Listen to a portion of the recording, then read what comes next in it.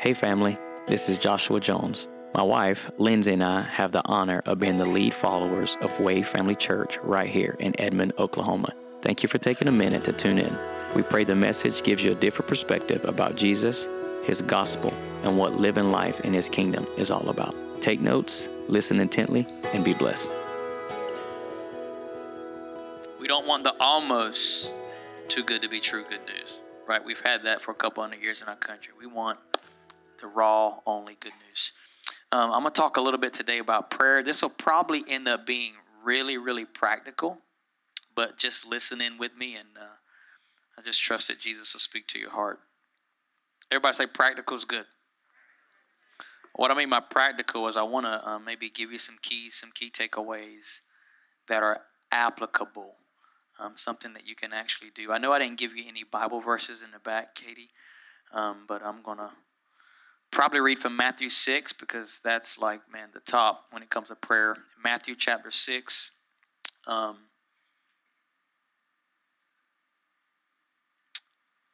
Matthew chapter 6. I don't want to read all of that. I might just read 1 through 15. We'll cover what's called the Lord's Prayer, and then I'll jump around. But definitely 1 John chapter 4. I think that's wrong. I think it's 1 John chapter 5, 14 and 15. 1 John chapter 5, 14 and 15. Let me just cover the Lord's Prayer with you, some of Matthew 6, and then we'll look at that 1 John 5, 14 and 15. Matthew chapter 6, this is Jesus talking. Everybody say the Beatitudes. The Beatitudes in Matthew 5, 6, and 7. 3 chapters full of just beauty. If you don't read the Beatitudes on a regular basis, I'm telling you, you are missing it because it's beautiful. It's quite beautiful. And not only is it beautiful, it's meant for us. So you can read it and be like, man, I'm not doing that. But it's not called the do-attitudes. It's called the be-attitudes. It's the attitudes of being. And it's who we are, and they should be gleaming from our life.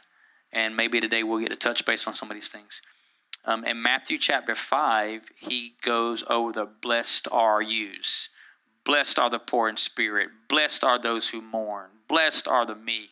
Blessed are those who hunger. Blessed are the merciful. Blessed are the peacemakers. He goes on to say, you're blessed when people revile you and persecute you.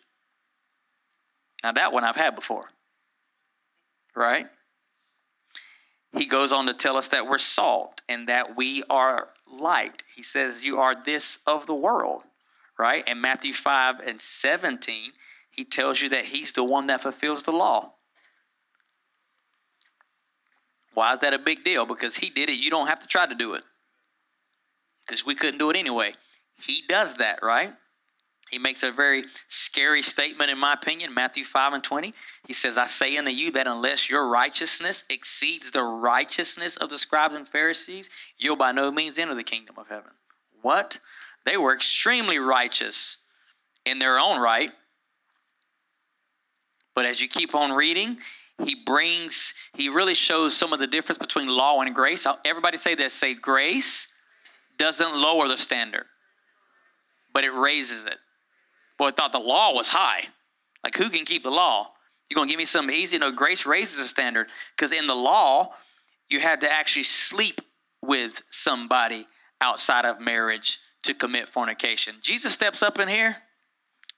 He about to blow that out the water, right? So that was under the law. You had to do the act of the thing. So in Matthew 5 and 21, he teaches you that murder isn't so much you taking a knife and stabbing it in the brother's heart. That's not it.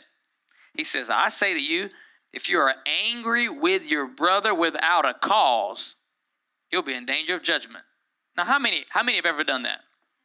That's just something we do on the south side of Edmond. Maybe nowhere else? Okay. There's a lot of people that struggle with lying in this room. I know that much because they should have been every hand up in the room. So for the rest of us, right? He says adultery is a matter of the heart.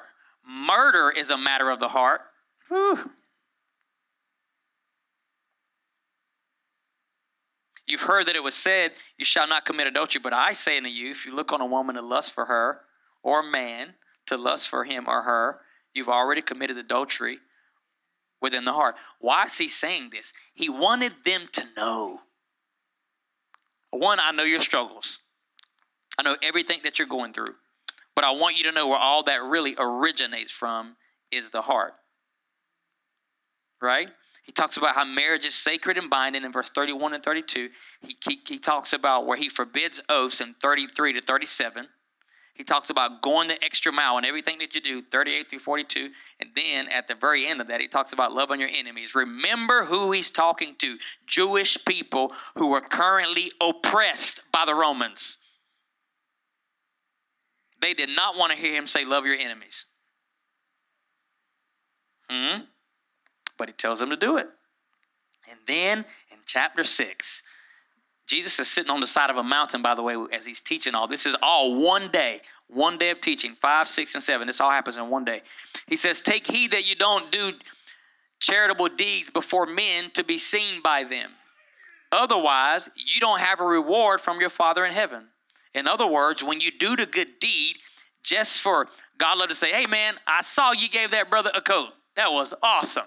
He said, if that was the reason that you did it, he said, your reward is the fact that somebody saw you do it. Let me ask you a question. Can anybody reward you better than your Father in heaven? No. So listen to what Jesus is saying.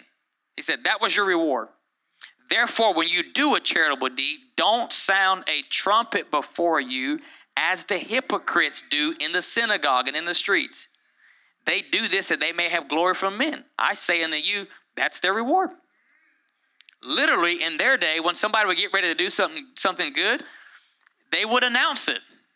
I, Joshua, I am going to feed this poor brethren. Very spiritual of me. I do it for the Lord.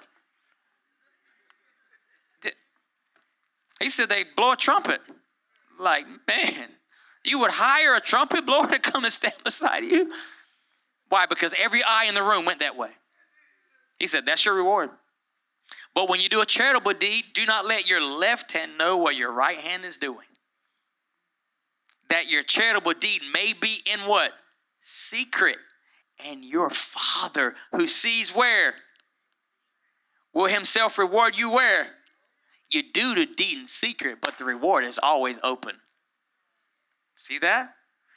And then he says this. Now, this is called the Lord's Prayer. We call it that. Jesus never called it the Lord's Prayer. If anything, it's the disciples' prayer. The real Lord's Prayer is John 17. Right? Bill Johnson taught me this because Jesus never sinned. And in here he talks about sin. It wasn't the Lord's Prayer. He was given more of a model prayer for his disciples. And when you pray, he says, don't be like the who? Did you know hypocrites pray? Some of y'all know some of them. You know hypocrites pray. Hypocrites pray. What makes them hypocritical prayers? For they love to pray standing in the churches, let me just say it that way, and on corners of the street, public places. But they do it that they may be seen by men. Assuredly, I say to you, they have their reward. But you, when you pray, go into your room, and when you have shut your door, pray to your Father who is in where? Secret place. And your Father who sees where? In secret will do what? He'll reward you openly. And when you pray, do not use vain repetitions as the what? Do you know hypocrites pray and heathens? Now, where I'm from, they call people heathens all the time back in North Carolina. Like, my mama would be like, you heathen? Like, dang, Mom. I was a heathen with a prayer life, though. When you pray, do not use vain repetitions as a heathen do. He says, anyway, I'm going to talk about this.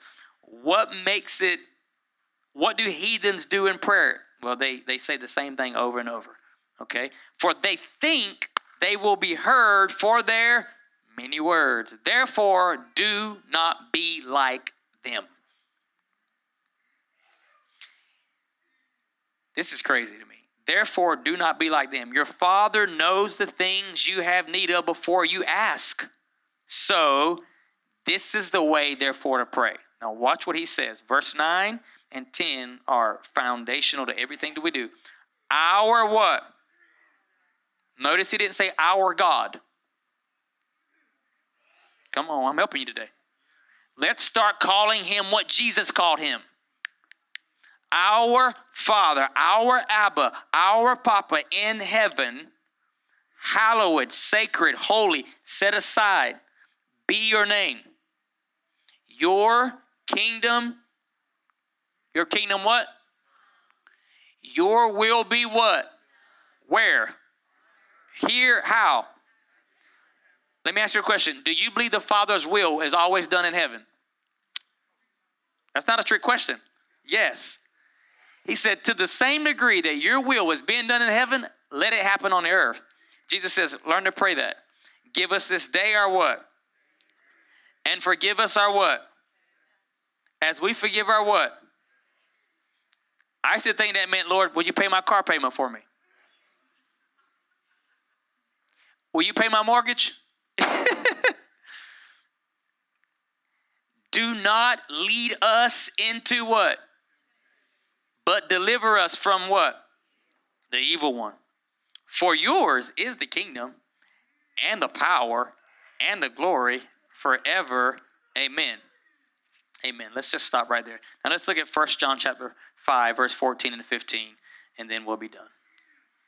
1 John chapter 5, verse 14 and 15, and I'll probably quote some other things to you, and then we'll be done. This is amazing. This is the last living disciple of Jesus Christ who lived the longest, and he's, I don't know, it's probably 40 years or more that he's writing this after the other apostles have all gone to be with Christ, and this is what he writes. Now, this is the confidence that we have in him, which is Jesus. You have to see this, that if we ask anything according to his will, he hears us. Now, it's one thing to know that he hears you. Now, watch this.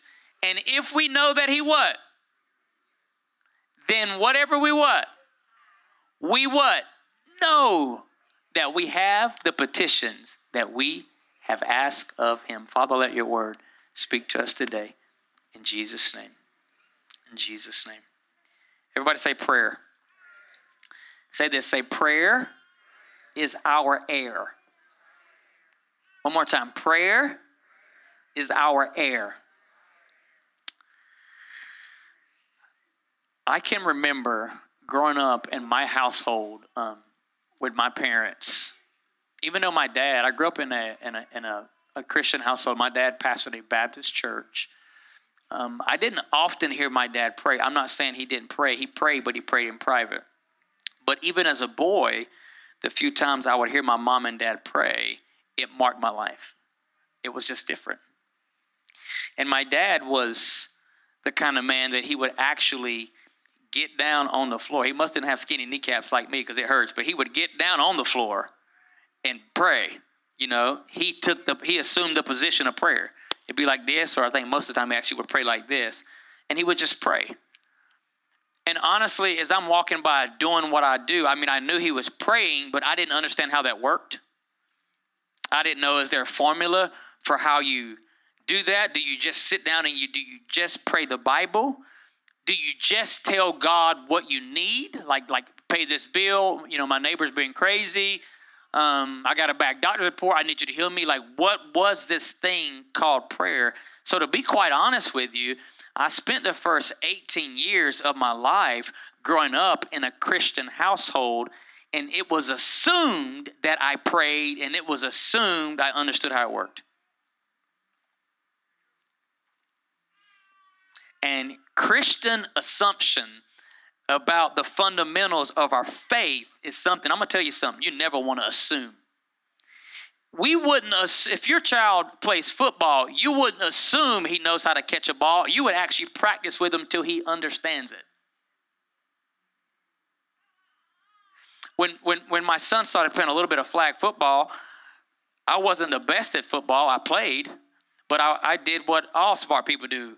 I went and bought a football. Right? I talked to some of my friends. Watch this. I even got on YouTube and watched coaches that coach only young athletes. And one of his coaches said, you should go watch this video. And what they talked about is they said, make the diamond shape with your hands and teach them to catch the ball like this. They said it's going to be awkward, but just keep teaching them. Just keep teaching them. Just keep teaching them. And eventually, Every time Honor would do it wrong, I say, pick up your hands, boy, pick up your hands, catch the ball up here. I'm throwing above his head, trying to get him to catch the ball. And eventually, that became second nature to him. He didn't have to think about it anymore. He was naturally doing it. And I recognize something. I am training him or teaching him how to do this until eventually it becomes second nature. In the household that I grew up in, I went to church doing church things, but honestly, everything didn't take in me. My parents meant very, very well. Very loving parents. Please hear me. I'm just saying they never actually got down with me and said, this is what we're doing, son, and this is how you do it. This is why we do it. This is why this is a very serious matter. As I began to research, even reading a little bit about prayer, I still read that how the Jews still do that with their kids. They get down and they teach them how to pray and they teach them what to say. Understand that the only question the disciples ever asked Jesus in terms of teaching them something was not teach me how to raise the dead. That would have been the one I would have asked. Especially if you're single. Chill. Y'all girls follow me to the graveyard. Come on. I'm about to blow your mind. Y'all ain't saying nothing. Look, have you seen anybody else walk on water? Come with me. I'd have been like, Jesus, show me how to calm the storm and the waves and show me how to walk on water. What is that secret? That's just me. That's what I'm thinking. No, let me take that back. I would have probably said, can you show me how you made money appear in that fish's mouth? Because I'm going to make it appear up under my pillow. Like it's going to be like, boop, mortgage paid. Like I'm paying for you. You get a house. The spirit of Oprah Winfrey came with me. Everybody get a house. Like I could think of some really cool things to ask the Son of God. Teach me how to do this. They didn't ask him for none of those things. In Luke's gospel, they come to Jesus and they had spent at least a year of this time walking around with him. They had watched him pray. The scripture says, as Jesus' custom was, he went and prayed. As his custom was, he went and prayed. First off, he did it on a regular basis. Do you know that most of us, we only pray from crisis to crisis? I forgot my sponges because I would throw them today. And if you only pray when your life is in a storm, then you obligate life to keep throwing storms at you because that's the only thing that keeps you praying. Ask me how I know. But you don't see Jesus running to pray when things got hard. That should be a reality, but it should be our custom. Rather, you see Jesus approaching prayer as a delight, not a dread.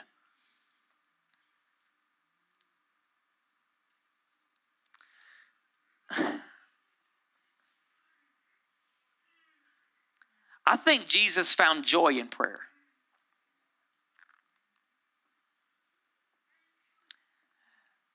I hope my kids never dread spending time talking to me.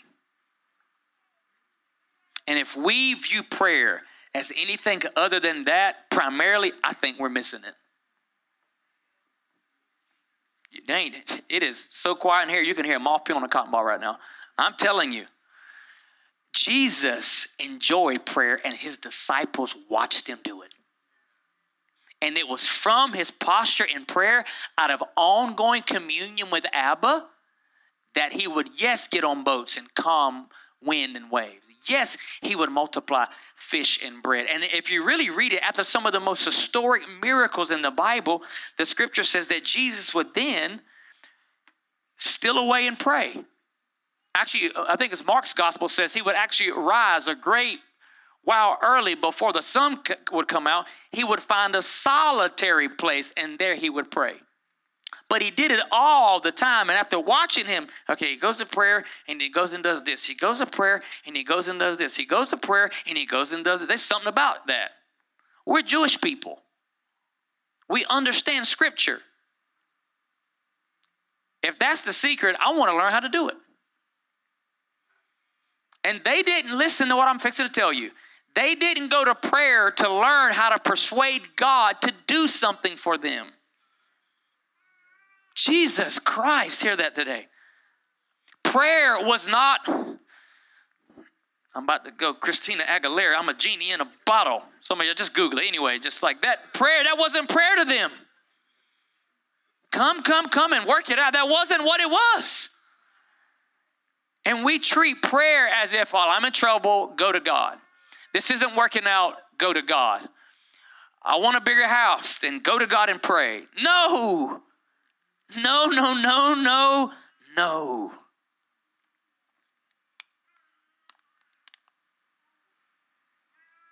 they'd watched Jesus do this enough, and they said, I want to figure out how he does that.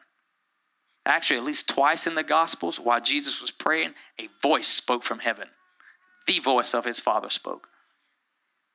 And they had watched a lot of people pray to God, but never had they seen a man actually pray to God and a voice speak back.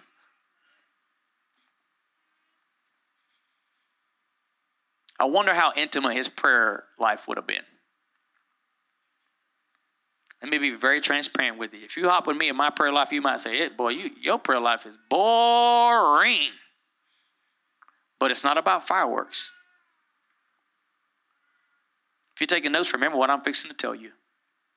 Jesus of Nazareth never had to ask the Father to forgive him in any prayer session. You know how most of my prayer sessions have been, forgive me? He never had to do that. He never had to say, forgive me, and he never had to say, Father, give me. And I am persuaded this Sunday morning of August that if we take the forgive me out of most of our prayers and Father, give me, we don't even have a prayer life.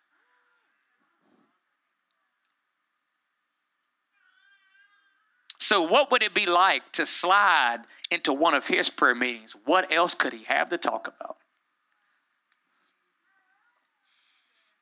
That fishermen and tax collectors would say, teach me that.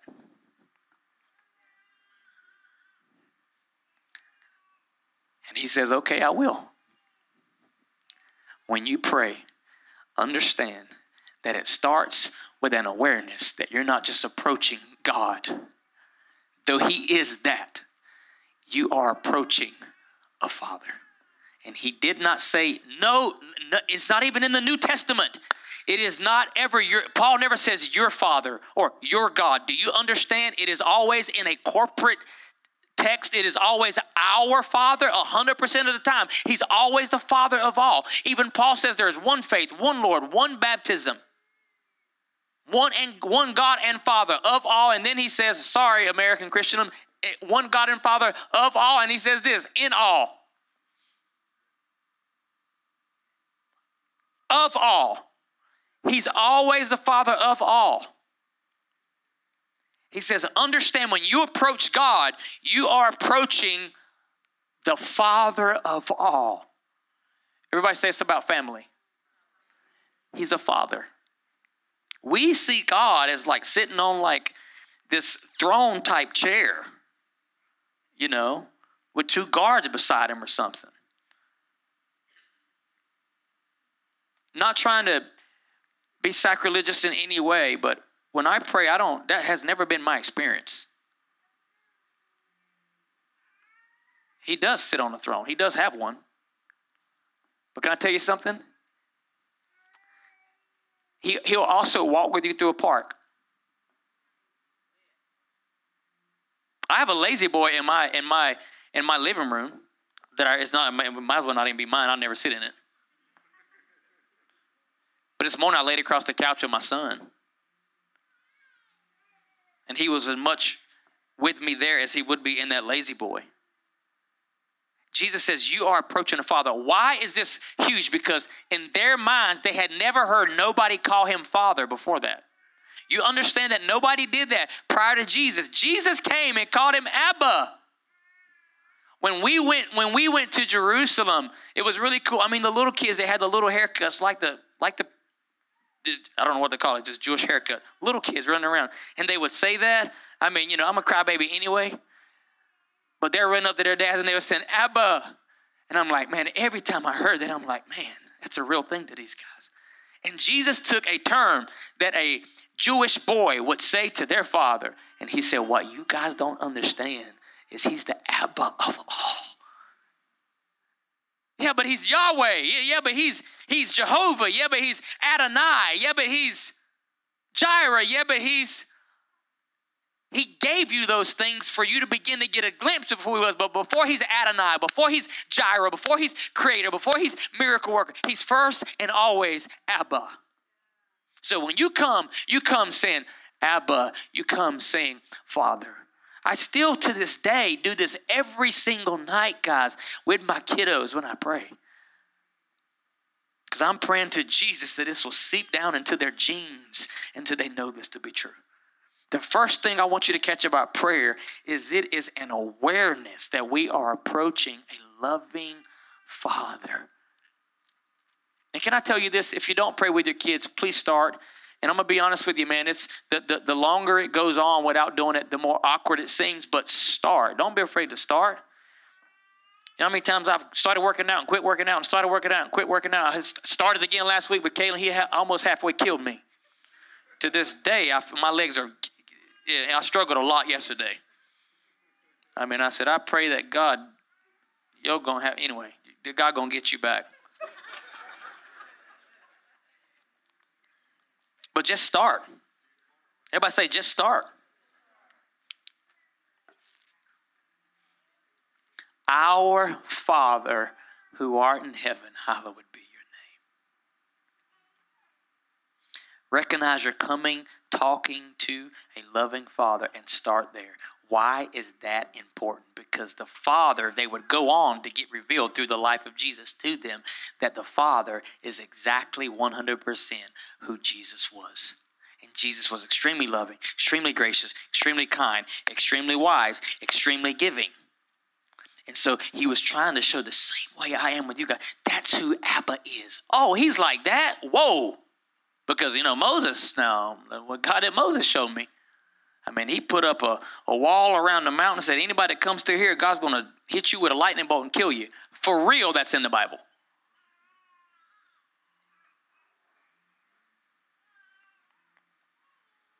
But Jesus comes and said, let me shape the way that you actually see him. He never said when you see Moses, you see the Father. He didn't say when you see Abraham, you see the Father. He didn't say when you see Jephthah, you see the Father. He didn't say when you see Habakkuk, you see the Father. He didn't say when you see Nehemiah, you see the Father. He says, but when you see me, you see the Father. And the thing that attracts you to my prayer life is not so much the power you see coming out of my fingertips. There's this thing called intimacy, and you recognize it when you are around me. And everything that I get, everything that you see me do, it is sourced out of my union and of my communion with the Father. And they said, we want that.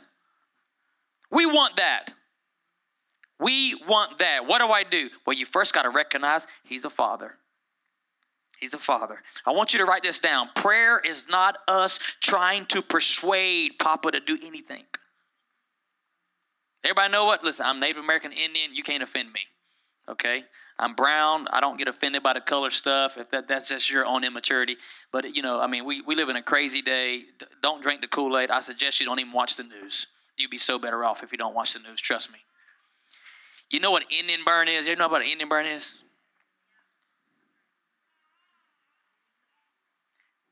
If I pray hard enough, maybe I can get God to do something for me.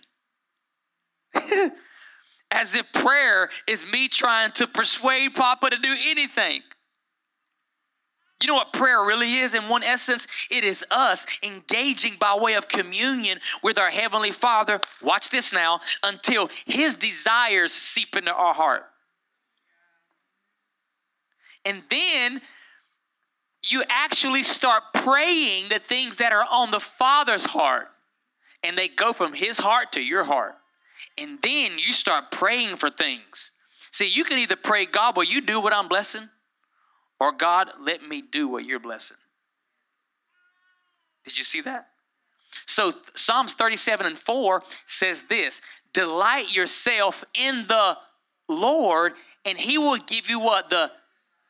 I used to think that meant this. If I go to church and have a good time, anything I want, God will give it to me. Life taught me that was a lie. That was not true. Right? Maury Povich. That ain't true. That ain't how it works. You know what that means? As you delight yourself in the Lord, He puts the things in your heart that you are supposed to desire, so that you can desire the right things. That makes sense? So the Lord doesn't give us like an assignment to pray, watch this, just to keep us busy, as if any of us need anything else to do. He didn't give us that to keep us busy. He gave us the beautiful thing of prayer so that He can fulfill the desires that He puts in our heart. I'm going to give you a big thought. This is Genesis 1. This is Genesis 1. God makes the cosmos.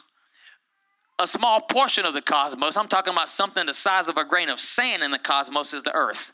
If you ever look at the earth in light of the universe, we're not, you can't even see us. But the earth is special because He put us on it. He says something in Genesis 1. He says, let them have what? Dominion. When those words left His lips, because God is a king, and when a king says something, it becomes law.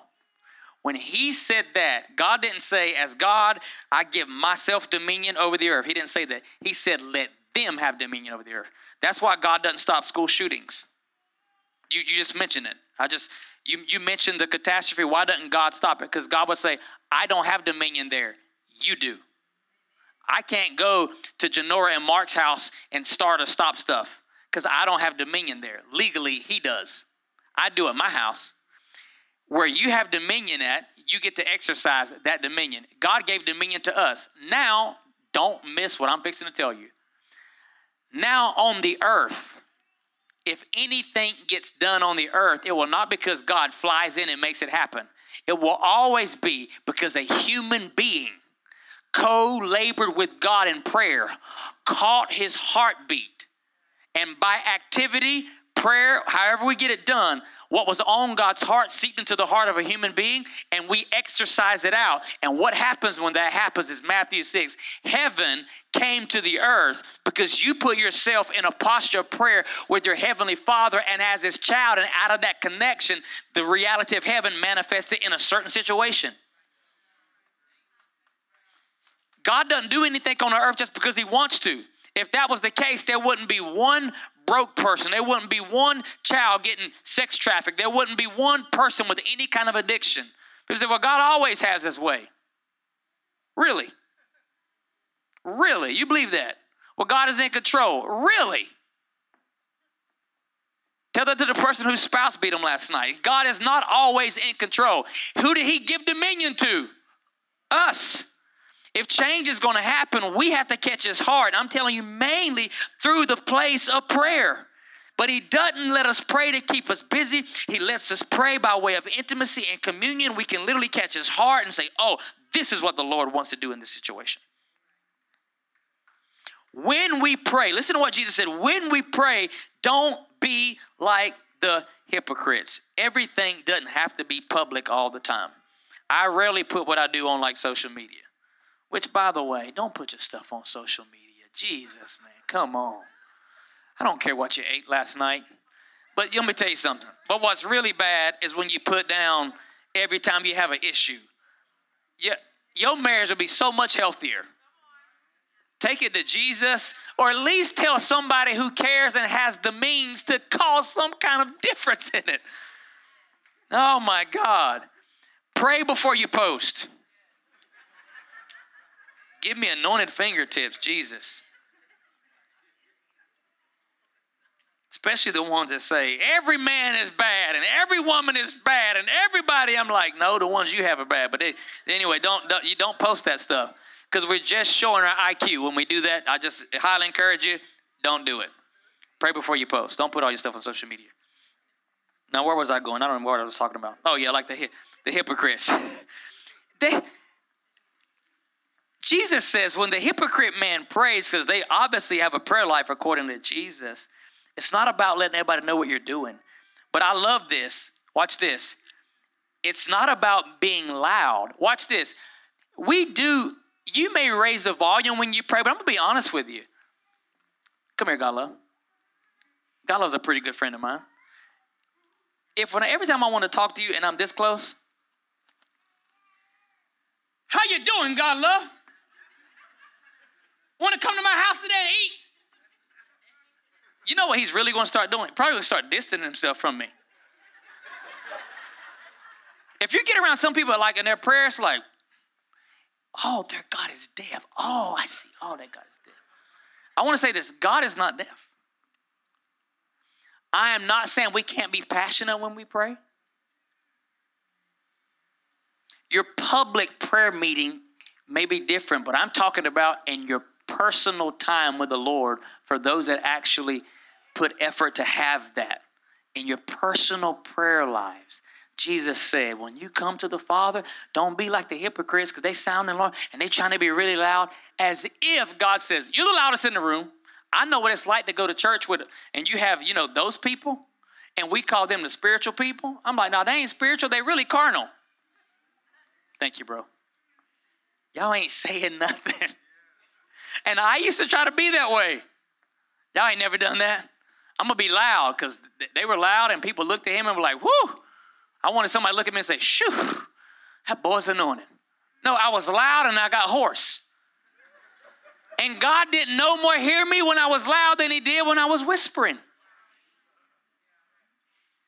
He said, that's actually hypocritical. You don't know who you are. No, let me change that. You don't know who Abba is.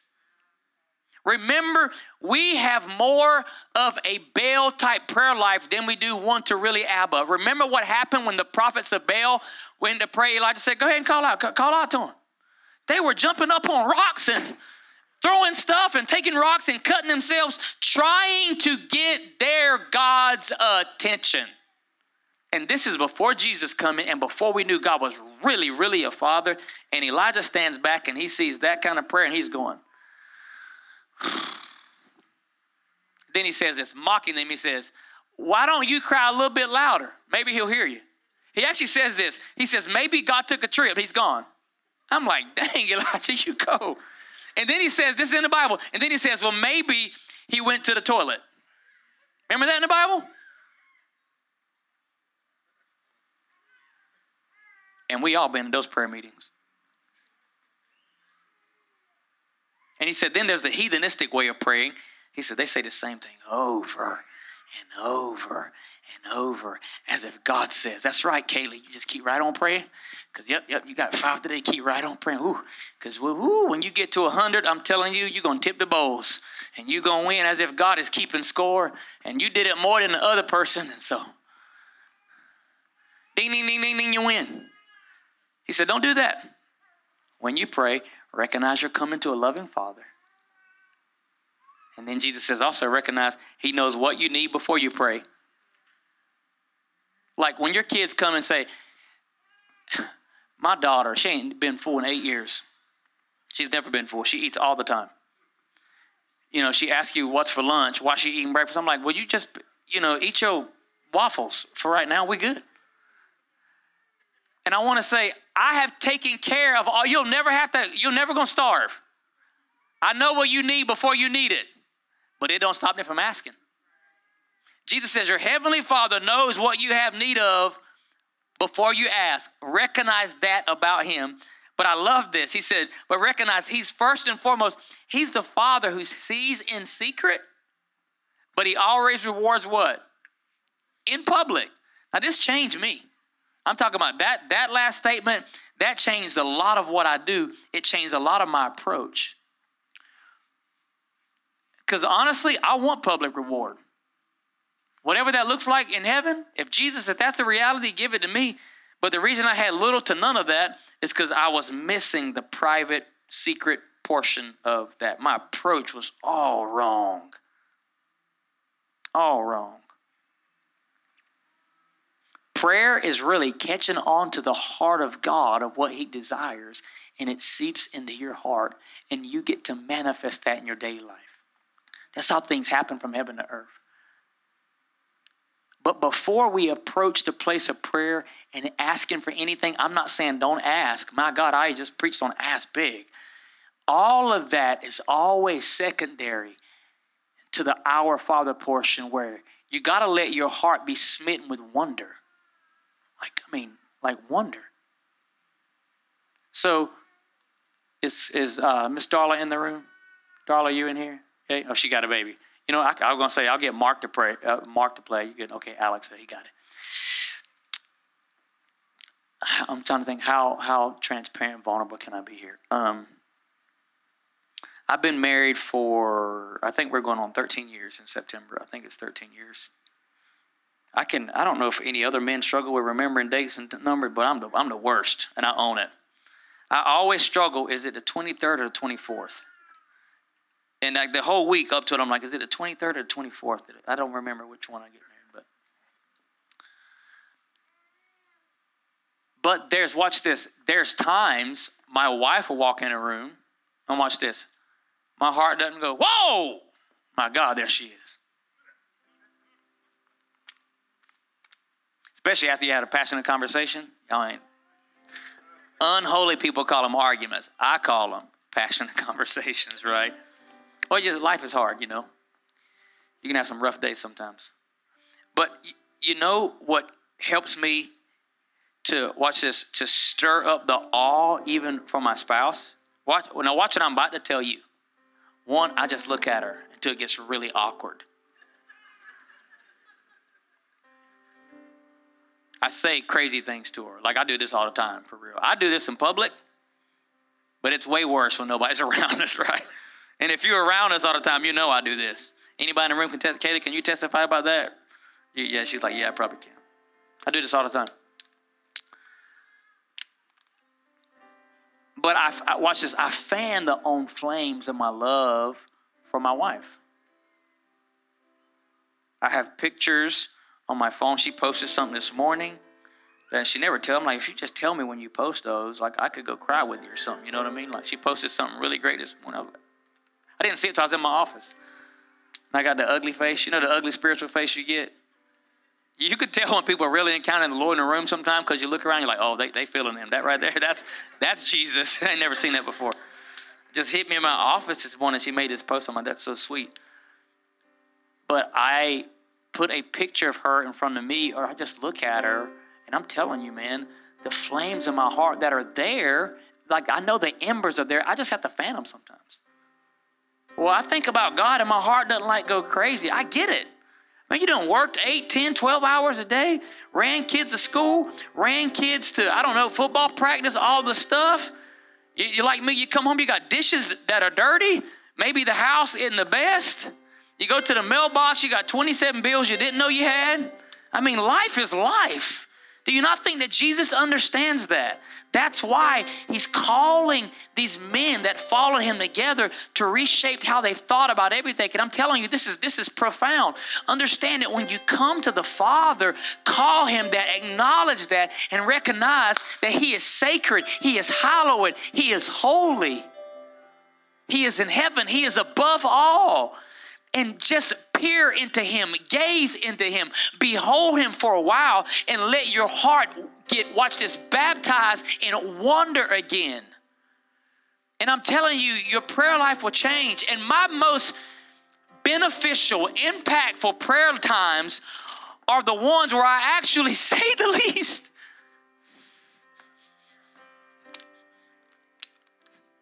Because he's not saying if you'd have just prayed 5 minutes longer and used a little bit more words. No, the ones where I let my heart get baptized in raw, authentic wonder, they are the ones where I leave impacted. I'll never forget, Jason, I left prayer one time. Call it what you want to call it. I'll just tell you what I heard in my heart. I left prayer one time, and I felt like the Father said to me, he said, that changed something in me. I'm like, you don't even have to change anything. But you know what my issue was, is I thought it was just me in prayer trying to enjoy him. But some of us are more spiritual than God, and we forget that he's first a father, and what father doesn't love it when his kids crawl up on him. It was not just me in prayer being in awe of who he was. It was him as a father being in awe of who he made me to be. So we come home yesterday after trying to play ultimate frisbee on the face of the sun.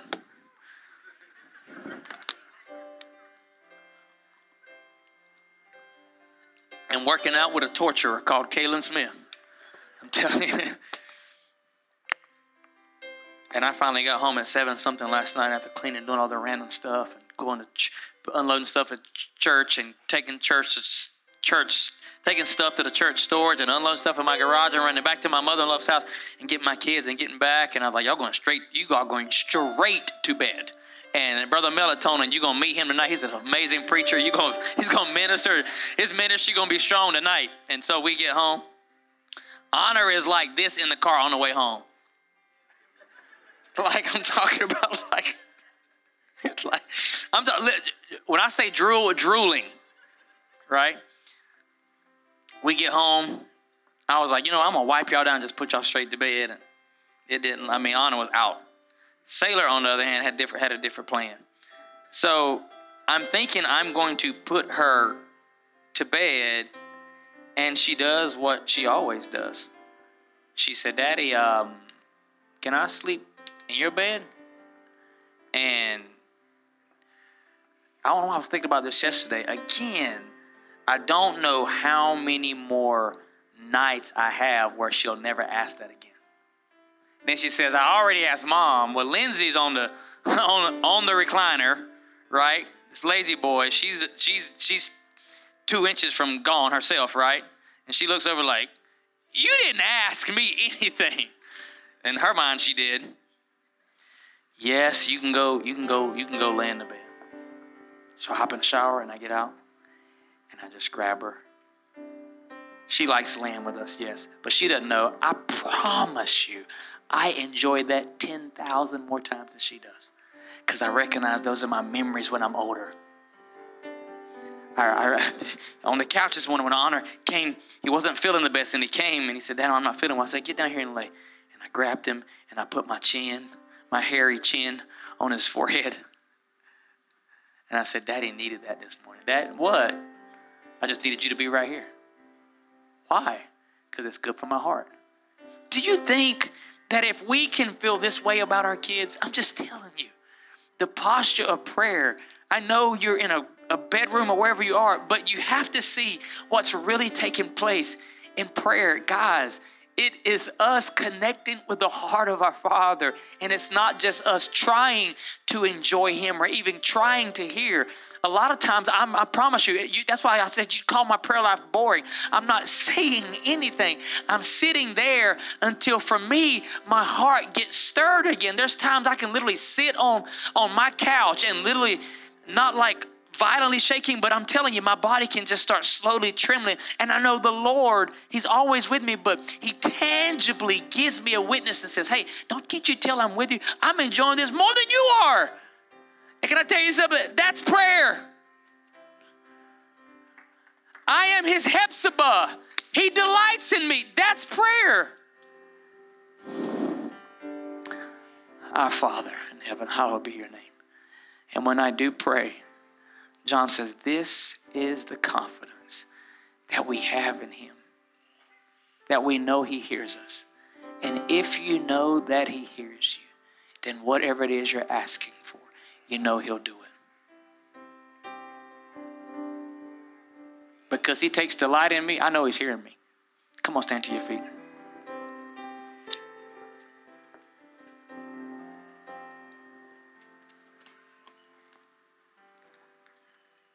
Everybody say this. Say, He's first a Father.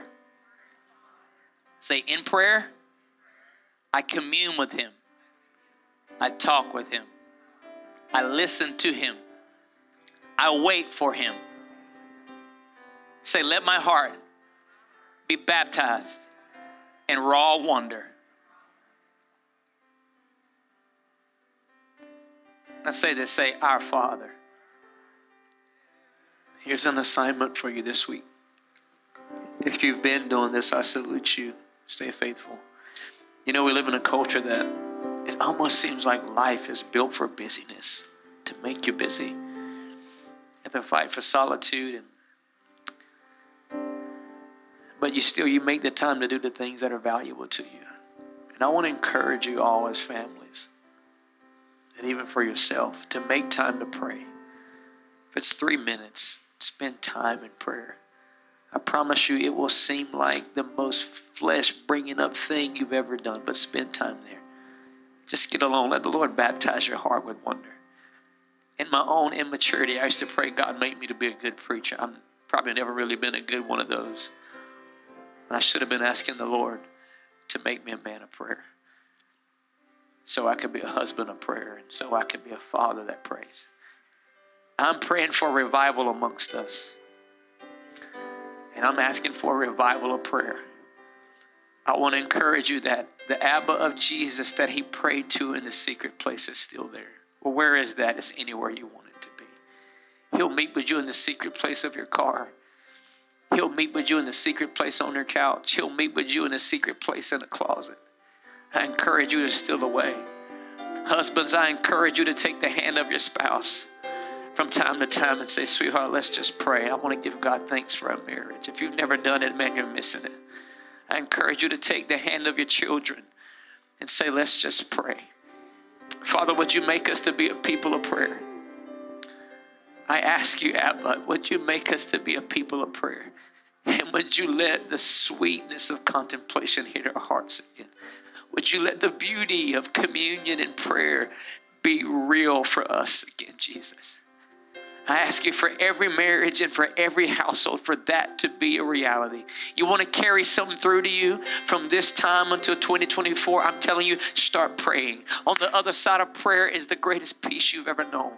On the other side of prayer, I'm telling you, you're looking for these big promises, these big things. I'm telling you, just pray. There is a greater awareness of Abba. I believe it's awaiting for us in prayer. You're getting ready to know what the beauty of a stilled heart is. You're getting ready to know what the beauty of the voice of God really is, but it's coming by way of prayer. I'll go as far as to say this: in prayer is your greatest creativity born. Phew. In prayer is the greatest wisdom given. In prayer. In prayer. In prayer. I'm telling you, the Father gives you direction for rest like you've never had before in prayer. May the Lord baptize us in wonder in prayer. I want to ask you, Keisha, just to sing that through a couple more times. I'm going to release this. Be free to go. Please go get your kiddos. Thank you for taking a moment to listen in to what Jesus is doing right here at Way Family Church in Edmond, Oklahoma. If you want to be a part of helping us to continue to share the gospel and get it out to as many people as we can, you can do that via Cash App at $Way Family Church, or you can visit our website at wayfamilychurch.com and click on the Giving tab. For more information about Way Family Church, you can connect with us on all social media platforms or simply go to wayfamilychurch.com. Be blessed.